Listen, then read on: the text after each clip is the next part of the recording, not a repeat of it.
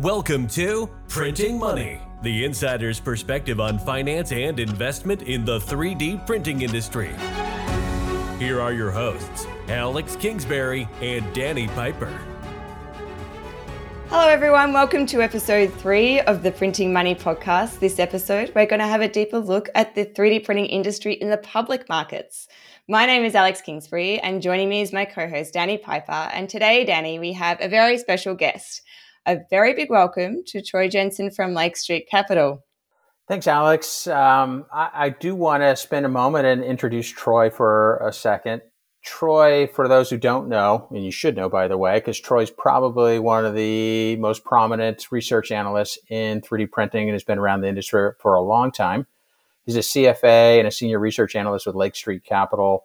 We first met back in October of 2013 when we were stuck on a panel together at the Additive Aerospace Conference. It was the week you guys were taking Voxel Jet public and hosted by SmartTech, by the way. So we've kind of gone way back. It's great to reconnect. And Troy, I'd like to, if you could, just to spend a couple minutes and let everyone hear a little bit more about your background since you've been around the industry a long time. Yeah, thanks, Danny, and thanks, Alex. And it's hard to believe it's been 10 years now since we first met, Danny.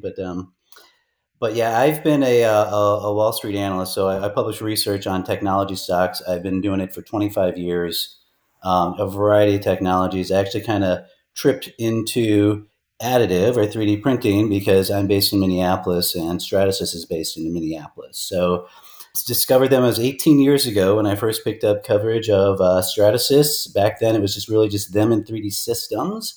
In 2013, we had a couple companies go public, Materialize and Voxel.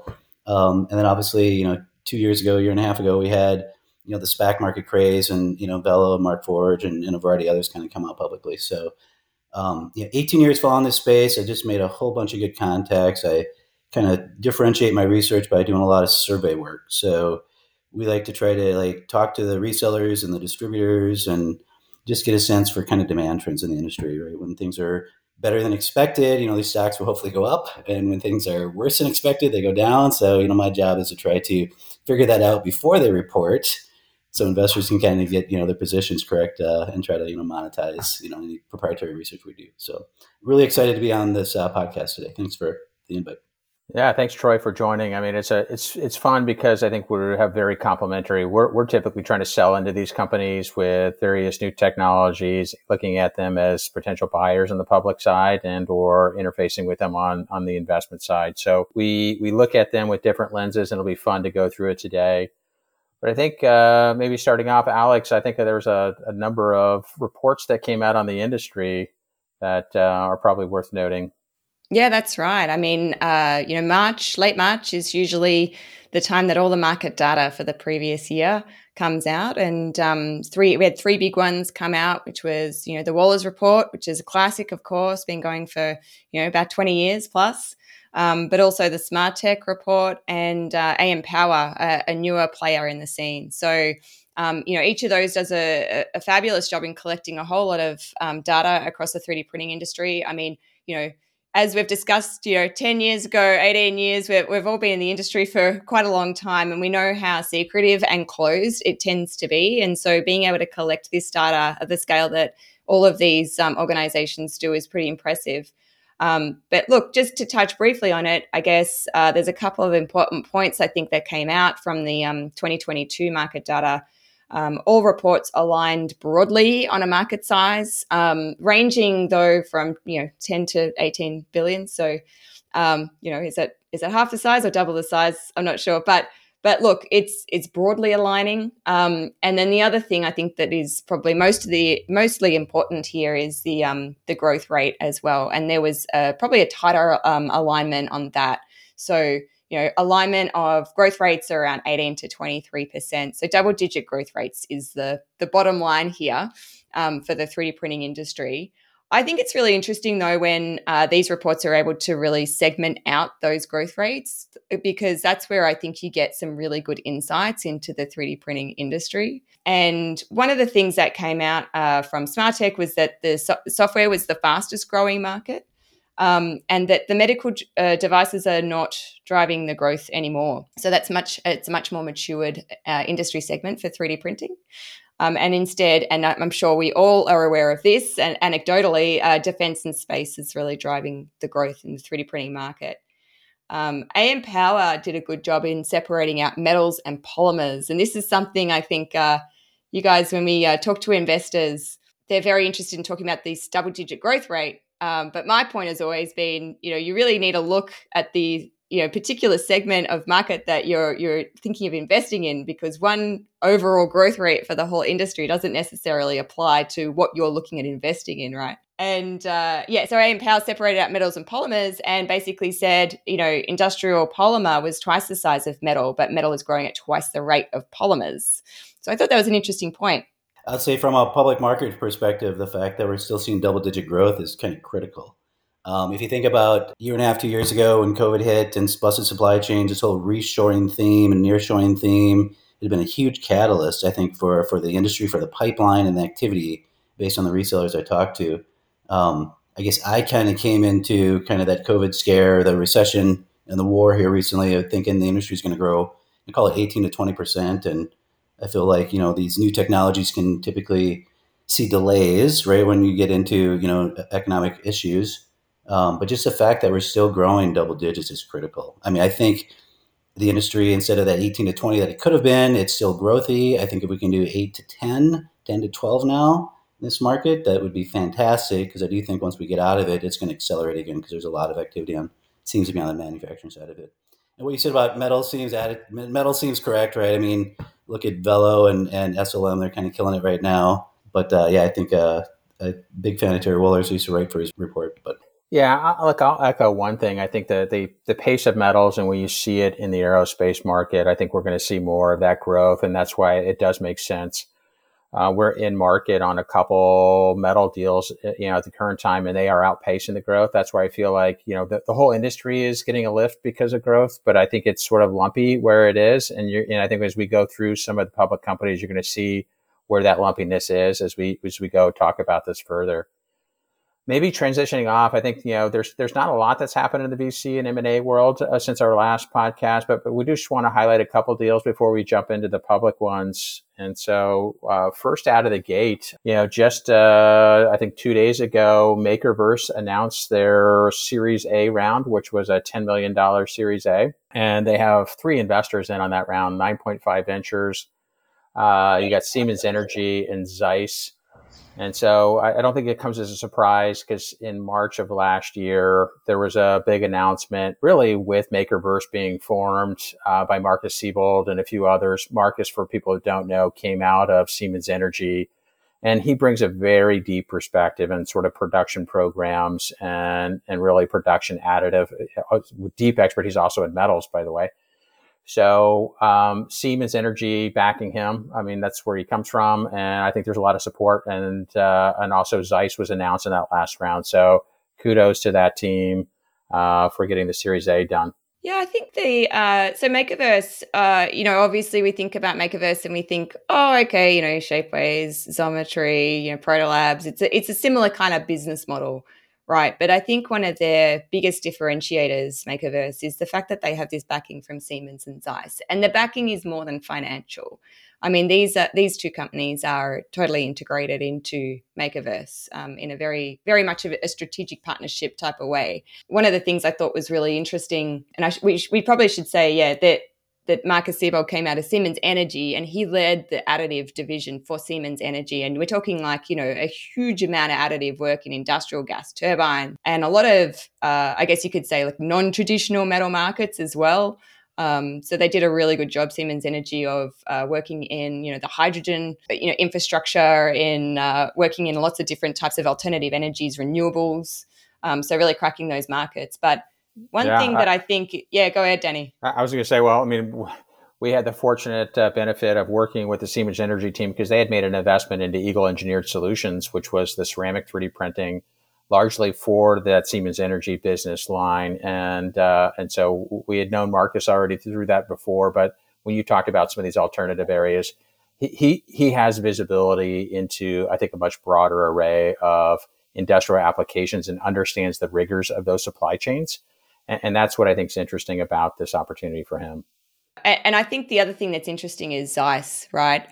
Because, they are, heavily involved in the more downstream, quality assurance type part of the supply chain. And I know that they'll be using, Zeiss pretty heavily within Makerverse. And that's pretty important in terms of, customer order fulfillment, is being able to offer a quality level as well via Zeiss. Yeah, well, I think Zeiss, it's interesting to see them sort of getting into the market. I know they've been sitting around with the venture group and looking for a while. They obviously bring metrology expertise, but when you look at what Nikon's been doing, it's, I think, getting a little more hands-on with customers and getting involved is probably about time for them. So good to see that that's all coming together. So yeah, I think they're going to have the European market fairly well stitched up, to be honest. I think what's going to be really interesting is how they work at getting more global, right? So, particularly expanding to the US, because that's a hotly contested space. So we shall agreed. see. Should we jump on to some of the M&A opportunities that picked up? We had the Covestro Stratasys acquisition that closed just very, very recently, April 5. Which we knew was on the cards. Covestro was acquired by Stratasys for 80 million euros. And yeah, it's an interesting materials portfolio for Stratasys. I'll say, obviously I follow Stratasys, and it's been one of the stocks that I have followed for 18 years. So this one really well. So I applaud that acquisition. The problem with a lot of these stocks, and you hear me talk more when we kind of get into these publics, is lack of profitability. Right, so they're buying early stage companies that are losing money, and just not a lot of profits in this industry. I'll pause on that for a second. But the fact that this is instantly accretive, so it's going to come out with better gross margins than the corporate average. It's going to have instant profitability, so they're paying cash to get net income. So from Stratasys' perspective, remember they've always been kind of a closed company, right? They're FDM machines. They you had to kind of buy the granted you could jailbreak these things and kind of use third-party materials, but for the most part, they try to monetize and keep everything closed. So when they bought with RPS and Origin, right now they've got these resin-based platforms, DOP and SLA, and they were using third parties and partnering. So I think now they just want to own the technology, own the materials, and get a higher profitability for the company. It's interesting on the Covestro side because they barely owned this asset for not even a year or maybe a year, because they just picked it off from DSM as part of a larger acquisition and then spun it out. So yeah. So it's not like it was a long-lived asset inside of Covestro or something that was core. Now DSM, on the other hand, had been building up a portfolio and a very strong interest in the additive space until they decided to exit, some of their thermoplastic and polymer business. So this was just really part of the bigger deal that was done between DSM and Covestro, and I'm glad that Stratasys has picked it up, because I think, Troy, you just nailed it. It'll give them a nice integration of materials into their platform. Yep. So moving on, Avi Reichenthal from Nexa3D has been on a bit of a shopping spree recently. XYZ Printing and Addifab have been two very recent acquisitions in the SLS space. What do you guys think of that? I would say that, with respect to the XYZ Printing acquisition, I was a little surprised on that, because Nexa does have an SLS platform. But is either maybe there was some technology that Avi and Nexa needed, or maybe it was just, acquiring market share, or maybe it was just, a heck of a deal, right? And got an asset and eliminated a competitor and didn't have to pay much for it. I think that's a really important point, Troy. They did actually already have an SLS printer, and that was under development, which was brought into the Nexa business via a previous acquisition. So yeah, as you say, this may be a matter of wanting to just buy a fully developed platform at a good price, perhaps a little bit opportunistic. I'm wondering if I'm just looking at it briefly. I think the XYZ acquisition is a smaller format machine than what they were trying to do with the QLS 820, the larger machine that I think probably came out of NXT. Yeah. So it may be complementary, but Troy, I think you had a point that it might have just been a good deal too. And I think what we're starting to see is the market is starting to consolidate around sort of distribution channels. This wasn't a complete acquisition of XYZ, so it was a product line. And I believe, and correct me if I'm wrong, but I think XYZ is out of 3D printing now. So maybe this was the only platform that they really sold that had, some substance to it or size. Maybe we should pivot over to the Adafab one. For those who don't know, Mitsubishi Chemical actually invested in the company back in 2019. I think that's when I recall meeting them the first time. And it's basically a complementary technology that sits on side of DLP, where they're printing sort of the elements that go into injection molding. And they'd gone to market with Carbon actually as a partner back in 2019 timeframe. I think they had some tripping hazards in that relationship. According to PitchBook, it looks like they've raised up to $12 million on a couple of follow-on rounds. But, in my conversations with the company, I think they were needing to find a home here. And in starting, we saw the relationship with Nexa first emerge at Rapid last year when Adafab started displaying in the Nexa booth. So it sort of makes sense. I'm guessing this was a smaller tuck-in acquisition too, as Adafab was needing sort of that DLP relationship to augment what they did with the materials that they had. I think we should get stuck into the public markets because, Troy, this is absolutely your home and we can't wait to get some of your insights. One of the things that we touched upon in the previous episode is the Stratasys and Nano Dimension back and forth, which of course has progressed quite a bit since we last spoke about it. I guess just, broadly speaking, what are some of your insights, Troy, on that relationship? Yeah, this has been kind of a crazy story. So for those that don't know, Nano Dimension did a whole bunch of secondary offerings and raised something like $1.5 billion about, anywhere from, 6-9 to a year and a half ago. So the concept was that they were going to roll up the additive industry, and they started doing some, but, they're spending money buying unprofitable businesses, and they had a pretty big burn rate. I think when they first got all these assets too, a lot of these SPACs were coming out, and there were some crazy valuations on some of them. So I do think Nano was right to kind of wait till some of the valuations reset and pull down. But to me, this has just been the weirdest deal, because normally when an acquisition gets announced with public stocks, if you're trading at 14 and you're coming out with an $18 bid, you'll see that stock typically gap up to like $17.90. And there'll be a couple points between where it's trading and what the offer is, and that's just the risk. This is where the arbitrage investors kind of get involved and try to play whether or not they think it's going to close to get that last few percent. Sometimes you'll see the stocks actually trade above the bid price because investors will know that either there's going to be another company coming in with a higher bid, or that there'll be, the company that's supposed to get acquired may hold out and want for more. This one was really weird because when they announced it was like a $14-ish stock. They announced an $18 acquisition. The stock maybe went up to 16. It's just shocking to have that big of a spread. And to me, that just screams that Wall Street knows this transaction isn't going to happen, right? And I think the shareholders of Stratasys prefer the current management team, right, versus, bundling it with Nano and having more losses and just, I don't know, it'd disrupt a company that's executing really well right now. So I don't know if you saw the news. I think it was yesterday morning, and even the day before, they came out with a higher bid. Their final bid was $20.05. I said instantly, the board at Stratasys is going to deny that or decline it again. I know and we're going to get to valuation spreads with some of the other public companies, but Stratasys trades at such a massive discount to the other guys. It's just really unfair. So I knew that they're going to decline it right away. But what Nano's going to do now is they're going to do a public tender, right?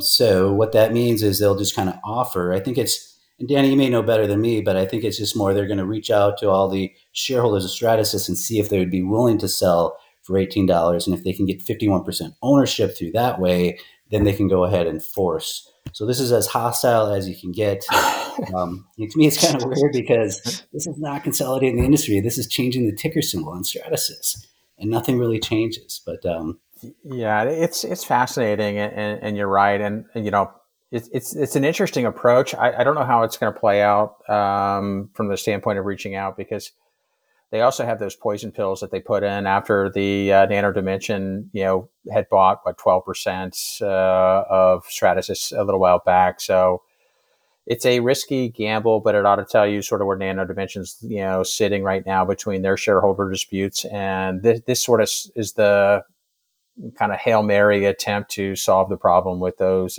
investors. Because if they turn around, it's really hard for them to go execute on another transaction, probably of this magnitude in the industry. Right. So we'll see. I just want to point out, Nano Dimension, like I said, they got something like $1.3 billion on their balance sheet right now. The stock's trading at a market cap of $660 million. Yeah. So it has a negative enterprise value of about 700 million. It's just unbelievable. And Troy, what does it mean when a company trades below their cash value? Well, I mean, my belief, I think the prior belief too, is that Nano is going to continue to spend the money on acquiring more unprofitable companies, right? So when you see stocks trade below cash or near cash, it typically investors don't give them credit for the cash because it's not going to be there in a year, right? So it's hard to add that in the valuation if you know they're going to spend it. So maybe we should pivot on this one because I think you just brought up a point that I kind of want to address because it's always been an open question in my mind. And this is sort of the dynamic of valuation between 3D Systems and Stratasys. It's fascinating because when I look at their historical revenues, they're fairly close. I mean, they just sort of mirror each other. But all of a sudden, especially in 2022, Stratasys sort of pulled away from 3D Systems. But yet they trade at half the total enterprise value to revenue multiple that 3D Systems does. I'd love to get your kind of feedback and take on what's going on there. Absolutely. So, and just to correct something, so you did say that Stratasys kind of stretched the lead over 3D Systems on the revenues. I would point out that when Jeff Graves came into 3D Systems, he divested a lot, right? So there's a lot of non-additive, kind of businesses that Avi Reichenthal had acquired that he got rid of and made it more of a pure play. I got my comp sheet updated right now. I'm looking at it. So Stratasys. So normally in Wall Street, we typically want to value stocks based on earnings, right? So it's either the price to earnings multiple, EBITDA multiples, discounted cash flows.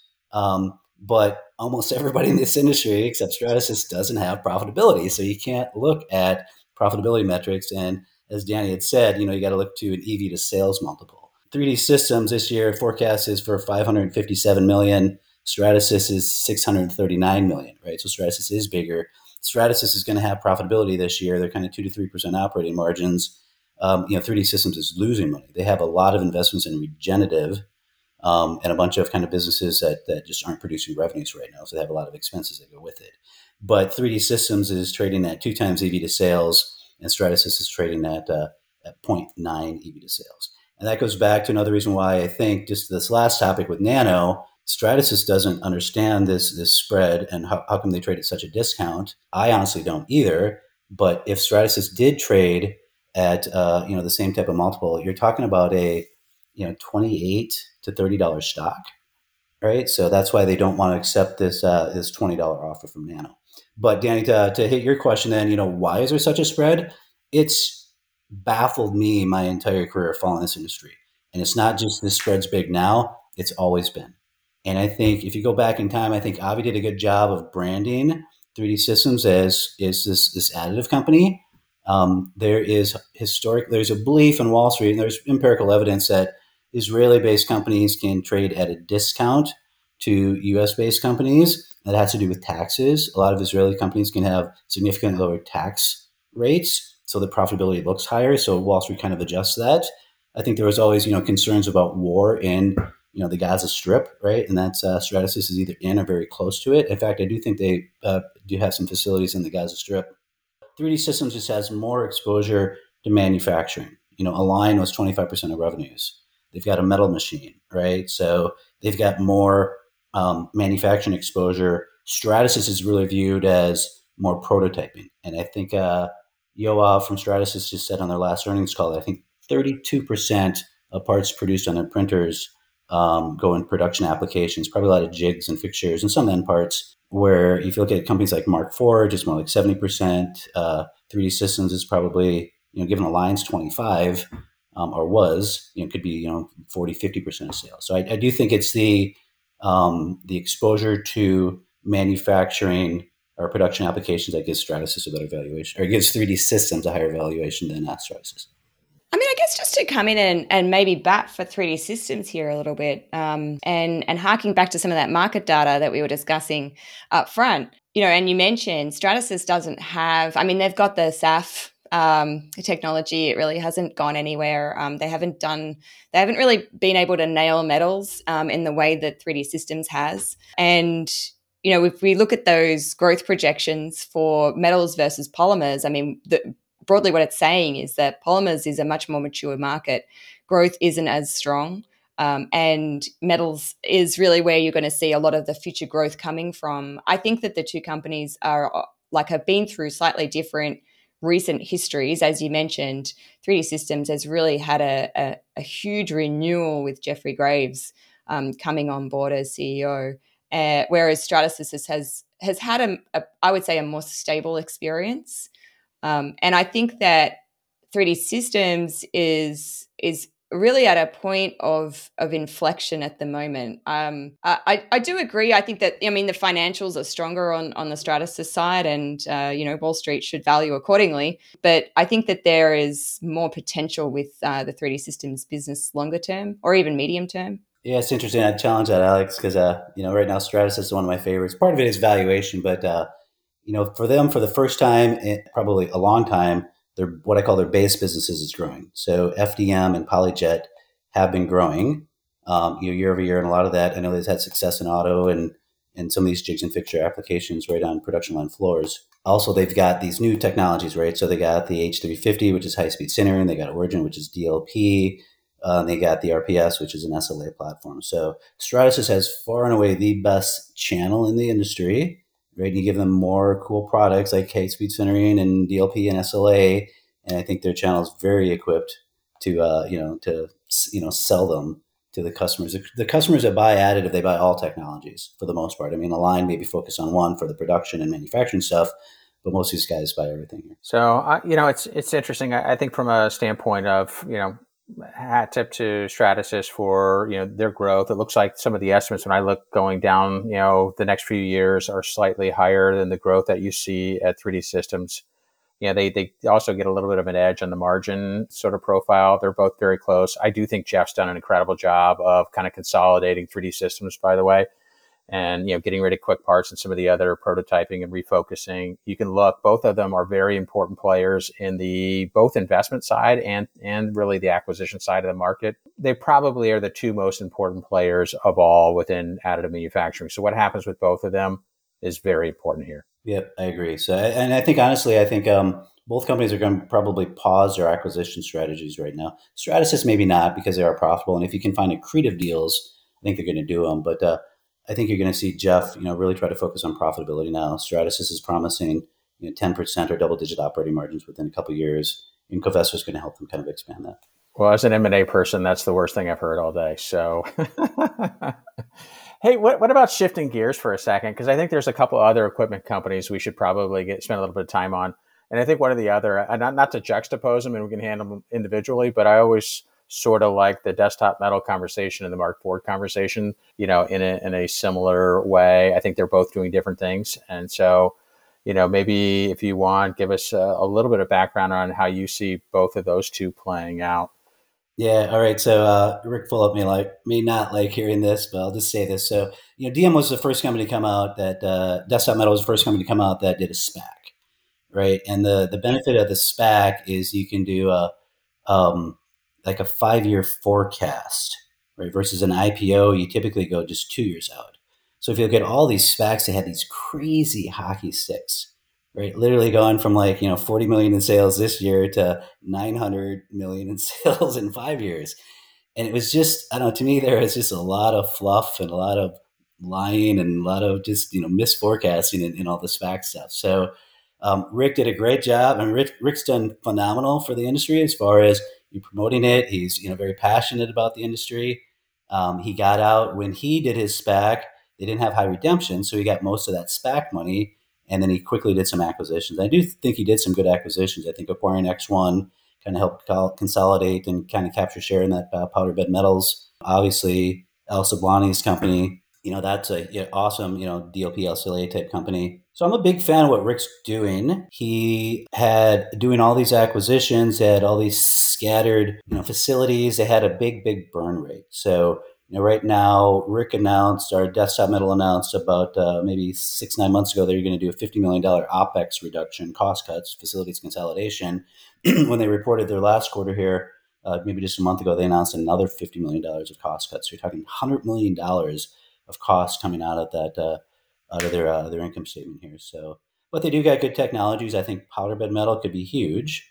The P50 is the most important product in my mind for that company because that really moves them in production. It's incredibly fast. The problem is it's a complex platform, right? So you need to have powder handling capabilities. You need to have facilities capable of doing this. You need to have post-processing. They've talked a lot about what Black & Decker was doing. They had like a rail system built to kind of move the parts around to these different processes. So it's just a very, very slow process. And as we know, manufacturing applications have been so slow to take off. Having followed this space for 18 years, we've always talked about, it was either direct digital manufacturing or end part production, but I do think he's got good exposure there. Yeah, look, I'll make one comment on desktop because I think Rick set the tone with SPACs, and in coming out of the gate and doing the acquisitions, he's also been fairly good to work with. I think from a lot of the M&A perspectives, I don't think you hear a lot of negative things about Rick from that standpoint. They have hit some good growth. Just looking at their historical numbers, and mainly through acquisition, though, right? It's 16 million to 112 million. Last year was 209 million, but it looks like that's starting to temper. And getting the cost in line will be important for them for sure. But I think it's sort of part of their story. So unfortunately, from the M&A side, I would love for him to have a revisit to 2021, but I don't see that coming in the cards until they get cost aligned. Yeah, it's not happening, Danny. Sorry. They've, gone on a shopping spree, right? And now they're going to have a whole heap of costs associated with all of these different diversified businesses scattered around the globe. I think what's interesting around Desktop Metal is that the core tech is binder jetting, and, particularly with the acquisition of X1, really beefing up their binder jetting presence and capturing a fair portion of the market as well. You mentioned P50, Troy. The thing is, this technology is hard. Laser powder bed fusion is really dominating in AM and metal AM, and it becomes a lot harder to make a case for adoption of the Desktop Metal technology. So they've got a little bit of an uphill battle as far as I'm concerned. You draw a comparison to Markforged, I think, which would be interesting to pivot to next. I'm wondering, I guess, just as an opening question, Troy, are they a value stock right now? Short answer is yes. I want to quick say, Rick Fulop, I love you. Don't take anything negative. Great for the industry. Markforged, another company that I really, really respect. I think there's only a couple that have a differentiation. A lot of companies have similar technologies. Maybe one's open, one's closed. Faster, cheaper, you name it. But what Markforged can do with their the continuous carbon inlays and make these incredibly strong parts. You talk to anybody who runs a Markforged printer, and they love them. These things work. They don't break. You typically don't get a extended maintenance contract, or you don't renew them because they just don't break, right? So is it a value stock? Absolutely. If you want to go back to my valuation grid here, so Markforged has their market cap is 171 million, and they have 168 million in cash, right? So that implies that the enterprise value is $3 million, which baffles me. This company is doing 100 million in sales last year. They're going to do, I think the guidance was 101 to 110 this year. The concern is that they also have a burn, right? And I think Wall Street thinks they're going to have to raise capital again. So no one wants to buy the stock in front of a potential capital raise. So you get diluted down from that. I was just on the road with the CFO of Markforged a couple weeks ago, visiting institutional clients. And I knew Mark Schwartz from his days at Fabrinet. He's a phenomenal CFO. He's adamant that they're going to exit the end of next year with $100 million of cash still on the balance sheet. And the reason they have a high burn rate, it's planned. They had a lot of SPAC proceeds. This is why they did a SPAC. They wanted to accelerate product development, accelerate sales and marketing, and really try to fuel the top line. So if they needed to, they could scale all that back and kind of get to break even or profitability right now. So, but to me, this is it's shocking to me that Markforged is trading below $1 and then trading at, call it a zero enterprise value, versus some of these private companies that don't have revenues yet. They're trading at hundreds of millions of dollars. It's baffling. The share price has definitely taken a big tumble in the last year. It's reduced by 3/4 in 12 months, essentially. Question for you both, though. Markforged did file an 8K in January regarding the executive severance packages. which sort of, raises a bit of a question mark around the future of Markforged, and why such an AK would be filed like this. What does this mean? Are they preparing for a buyout potentially? I would be surprised. They don't want to sell down here, right? And if they, honestly believe that they can kind of turn to profitability by the end of next year, there would be no reason to sell. So I'm unfamiliar with that filing, Alex. So I can't tell you. I don't know how to answer that. Yeah, I don't think they are either. But I it's a good question. And if you look at sort of where they are, one of the things that you can say about really where if you look at the performance of the business, and they do have a high burn rate, but they have some of the highest gross margins for equipment makers in the category. So, which is a rarity these days. Right. I mean, I think they're historically well over 50%. At one point, I think they were like 58. They're down to like something around 50, 51 right now. So they're trending in the right direction from that standpoint.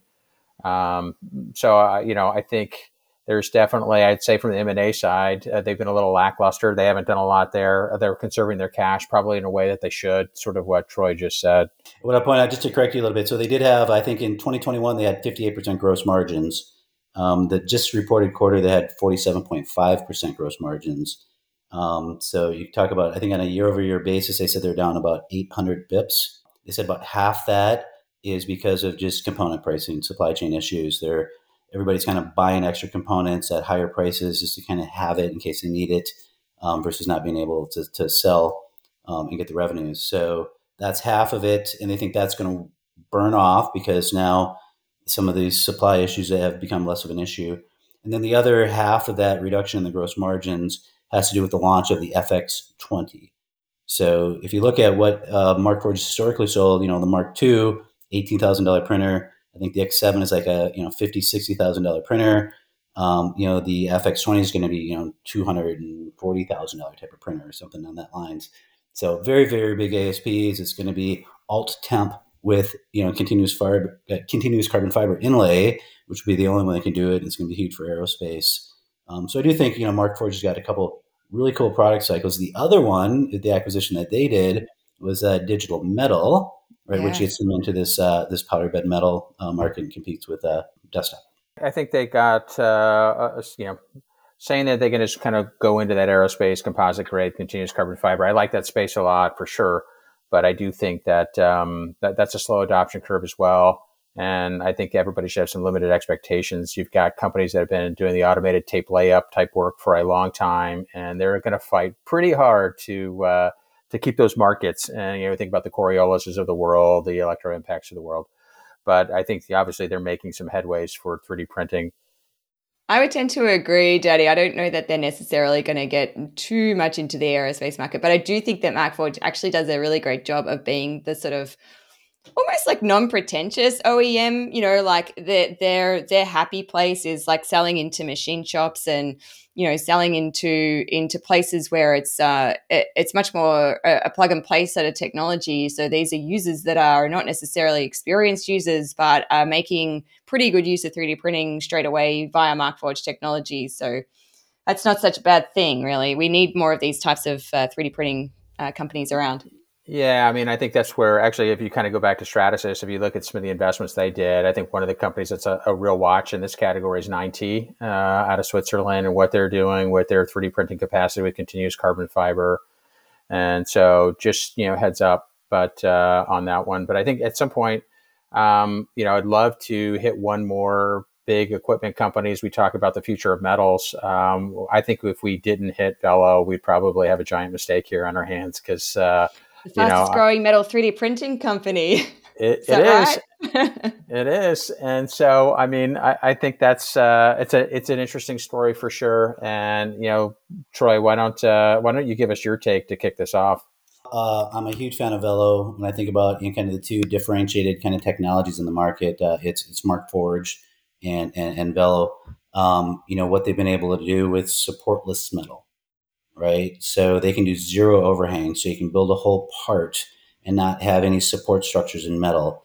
For those that don't know, that listen to the podcast, taking metal supports off a part is expensive. It's time consuming. this stuff is heavy. I mean, it's not easy. So, and now you can actually do more complex geometries, right? Because previously you may not be able to get into the part to eliminate the support structures. Alex, did you have thoughts? I think there's a lot of OEMs, metal OEMs out there that would say, we can do support-free metal. We've been doing it for years. I think the biggest thing, though, for Velo, I mean, is their recoder technology, which is such a sort of paradigm shift for most recoder technologies that every other metal OEM in the laser powder bed fusion category uses. And that's what really sets them apart. And that is actually sort of like the key to why they can do these, support-free parts. But it is also the key to why their printers work so well. And also, the Sapphire XC, the big printer that is, genius move on their behalf to release such a large format printer. I mean, them and SLM Solutions are really going head to head in that respect. We talked about 3D Systems. I wish 3D Systems produced a large format printer. I'd like to know where theirs is, quite frankly. But yeah, that Sapphire XC is really what drove a lot of revenue in 2022. Yeah, absolutely. And it really came from SpaceX.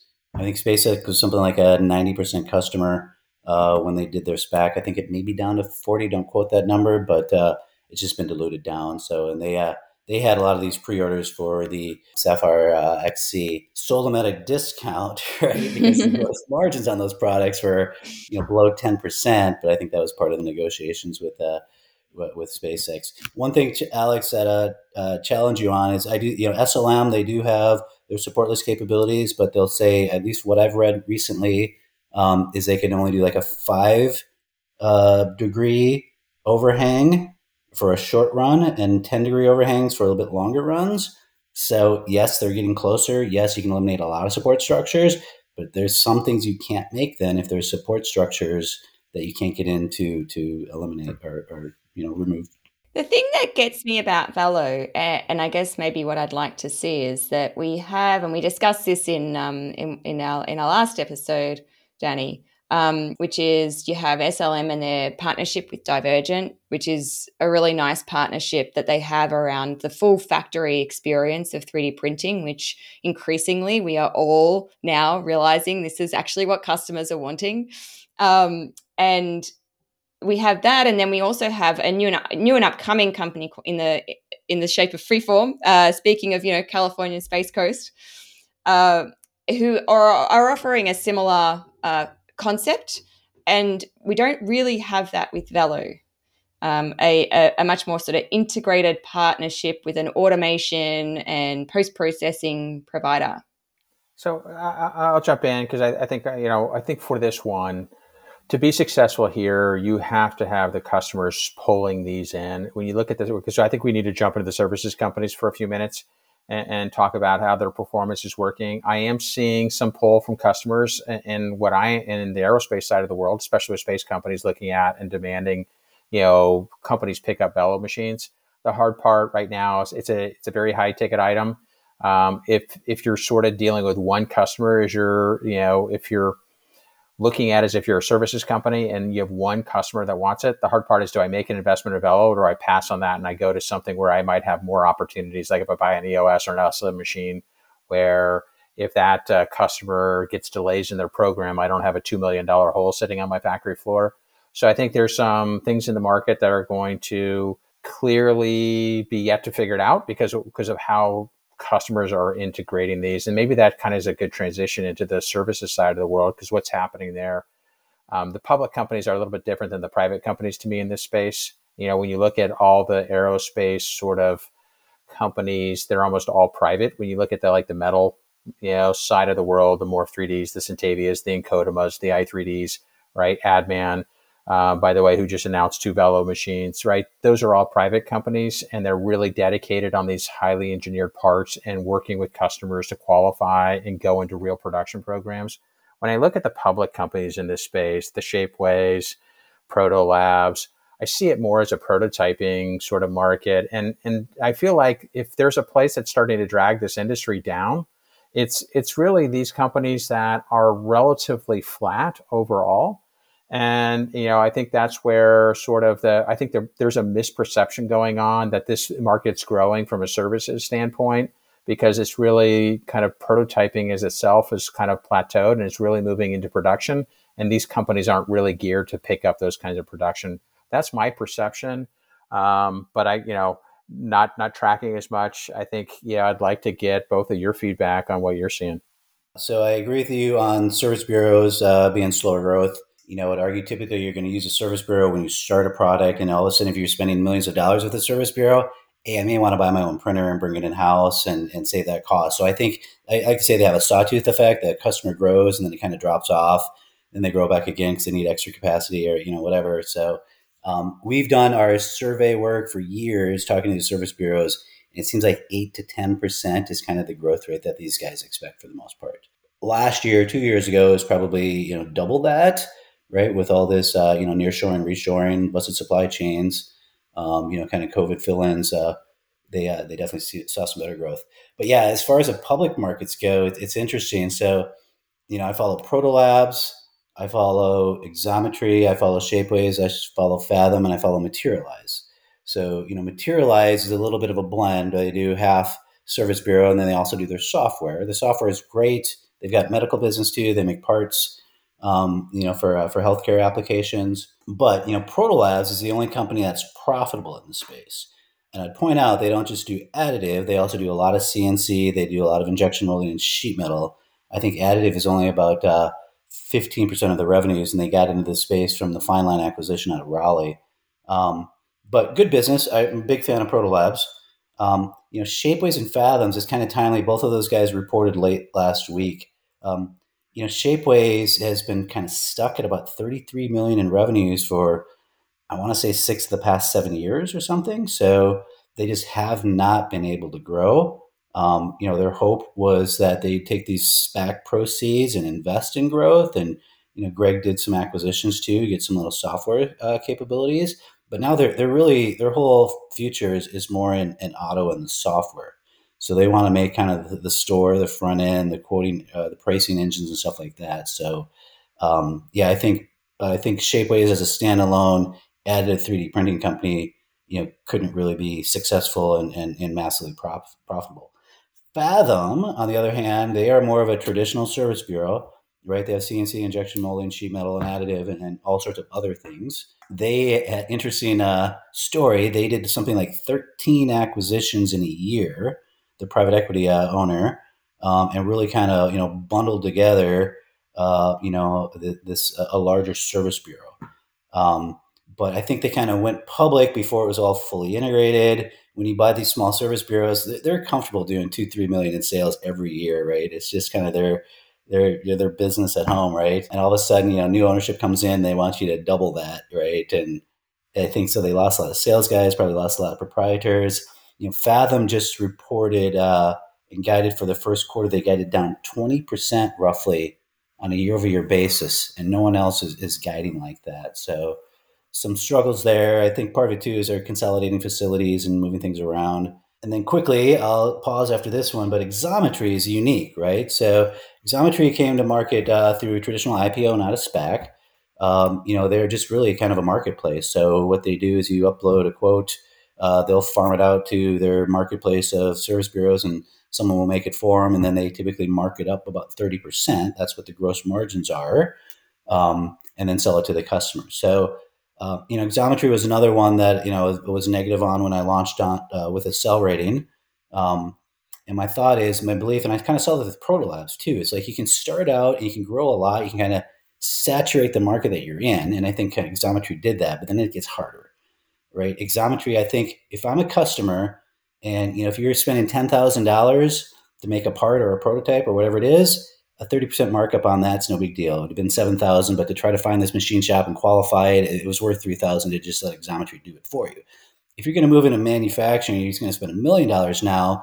There's no way you're going to spend. You can go find that service bureau that's going to make it for $700,000 versus paying this 30% premium to Xometry. So I feel like Xometry did a good job of growing quickly, taking a lot of share. They were taking it from Protolabs, who did the Hubs acquisition, to have something similar, but it's a smaller piece of their revenues. But I just feel like their market's getting saturated now. I don't think they're going to be able to move into production applications.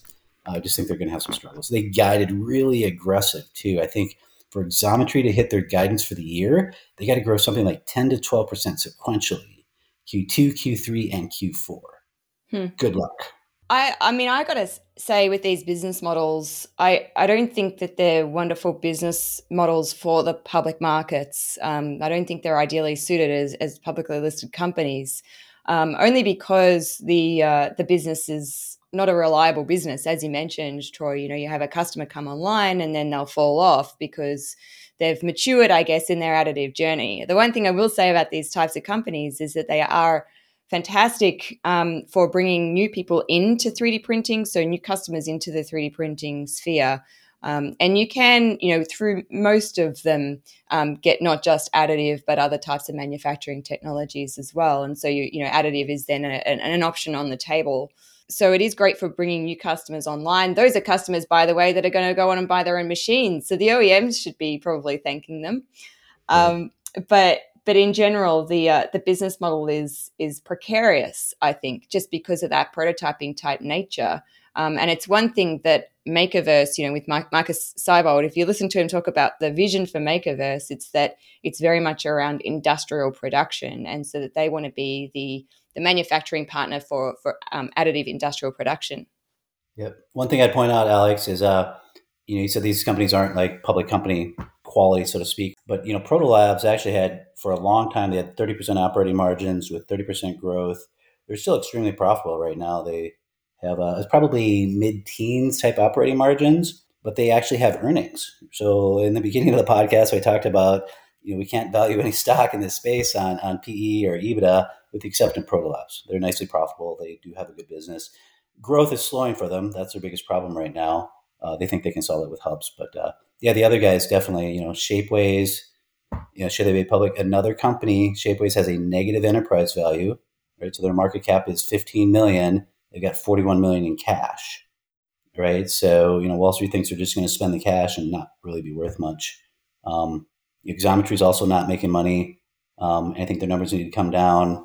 Fathom's clearly not making money now. They had a big gross margin problem in the last quarter, but there's a couple. I think if you can differentiate a little bit, Protolabs really focuses on expediting orders, right? Kind of capitalizing on, engineers that may be behind plan and charging expedite services. Yeah, I just make my only last comment on that one is that I think at this point, we do see the aerospace oriented metal service bureaus are doing quite well. I think they are growing. And what I see is a growing interest from the private equity world that's consolidating their CNC machine kind of companies that are servicing this market and wanting to increase the capabilities and by bringing additive in. So I see some targets starting to pick up. I'm not sure Protolabs is a great example for them in the market, but it's a similar strategy because I think it's really more about really refined engineered parts and programs versus prototyping. So it's still a little bit different business model, but you're right. I'm glad to see that they're profitable. But I see a lot of interest kind of brewing in this space from the private equity world. All right. Well, I think we're just about done with our discussion of the public markets. This has been episode 3 of the Printing Money podcast. If you want to read more on the latest in the public markets, head over to 3dprint.com and look for the tag 2022 earnings. My name is Alex Kingsbury, and together with my co-host, Danny Piper, I would love to say a very big thank you to Troy Jensen, our public markets man, for being a very special guest today. If you liked this episode, feel free to head on over to your podcast platform of choice and give us a review. We would love to hear what you think. Thank you. You've been listening to Printing Money, the insider's perspective on finance and investment in the 3D printing industry. For more information about what you just listened to or for past episodes, visit www.3dprint.com.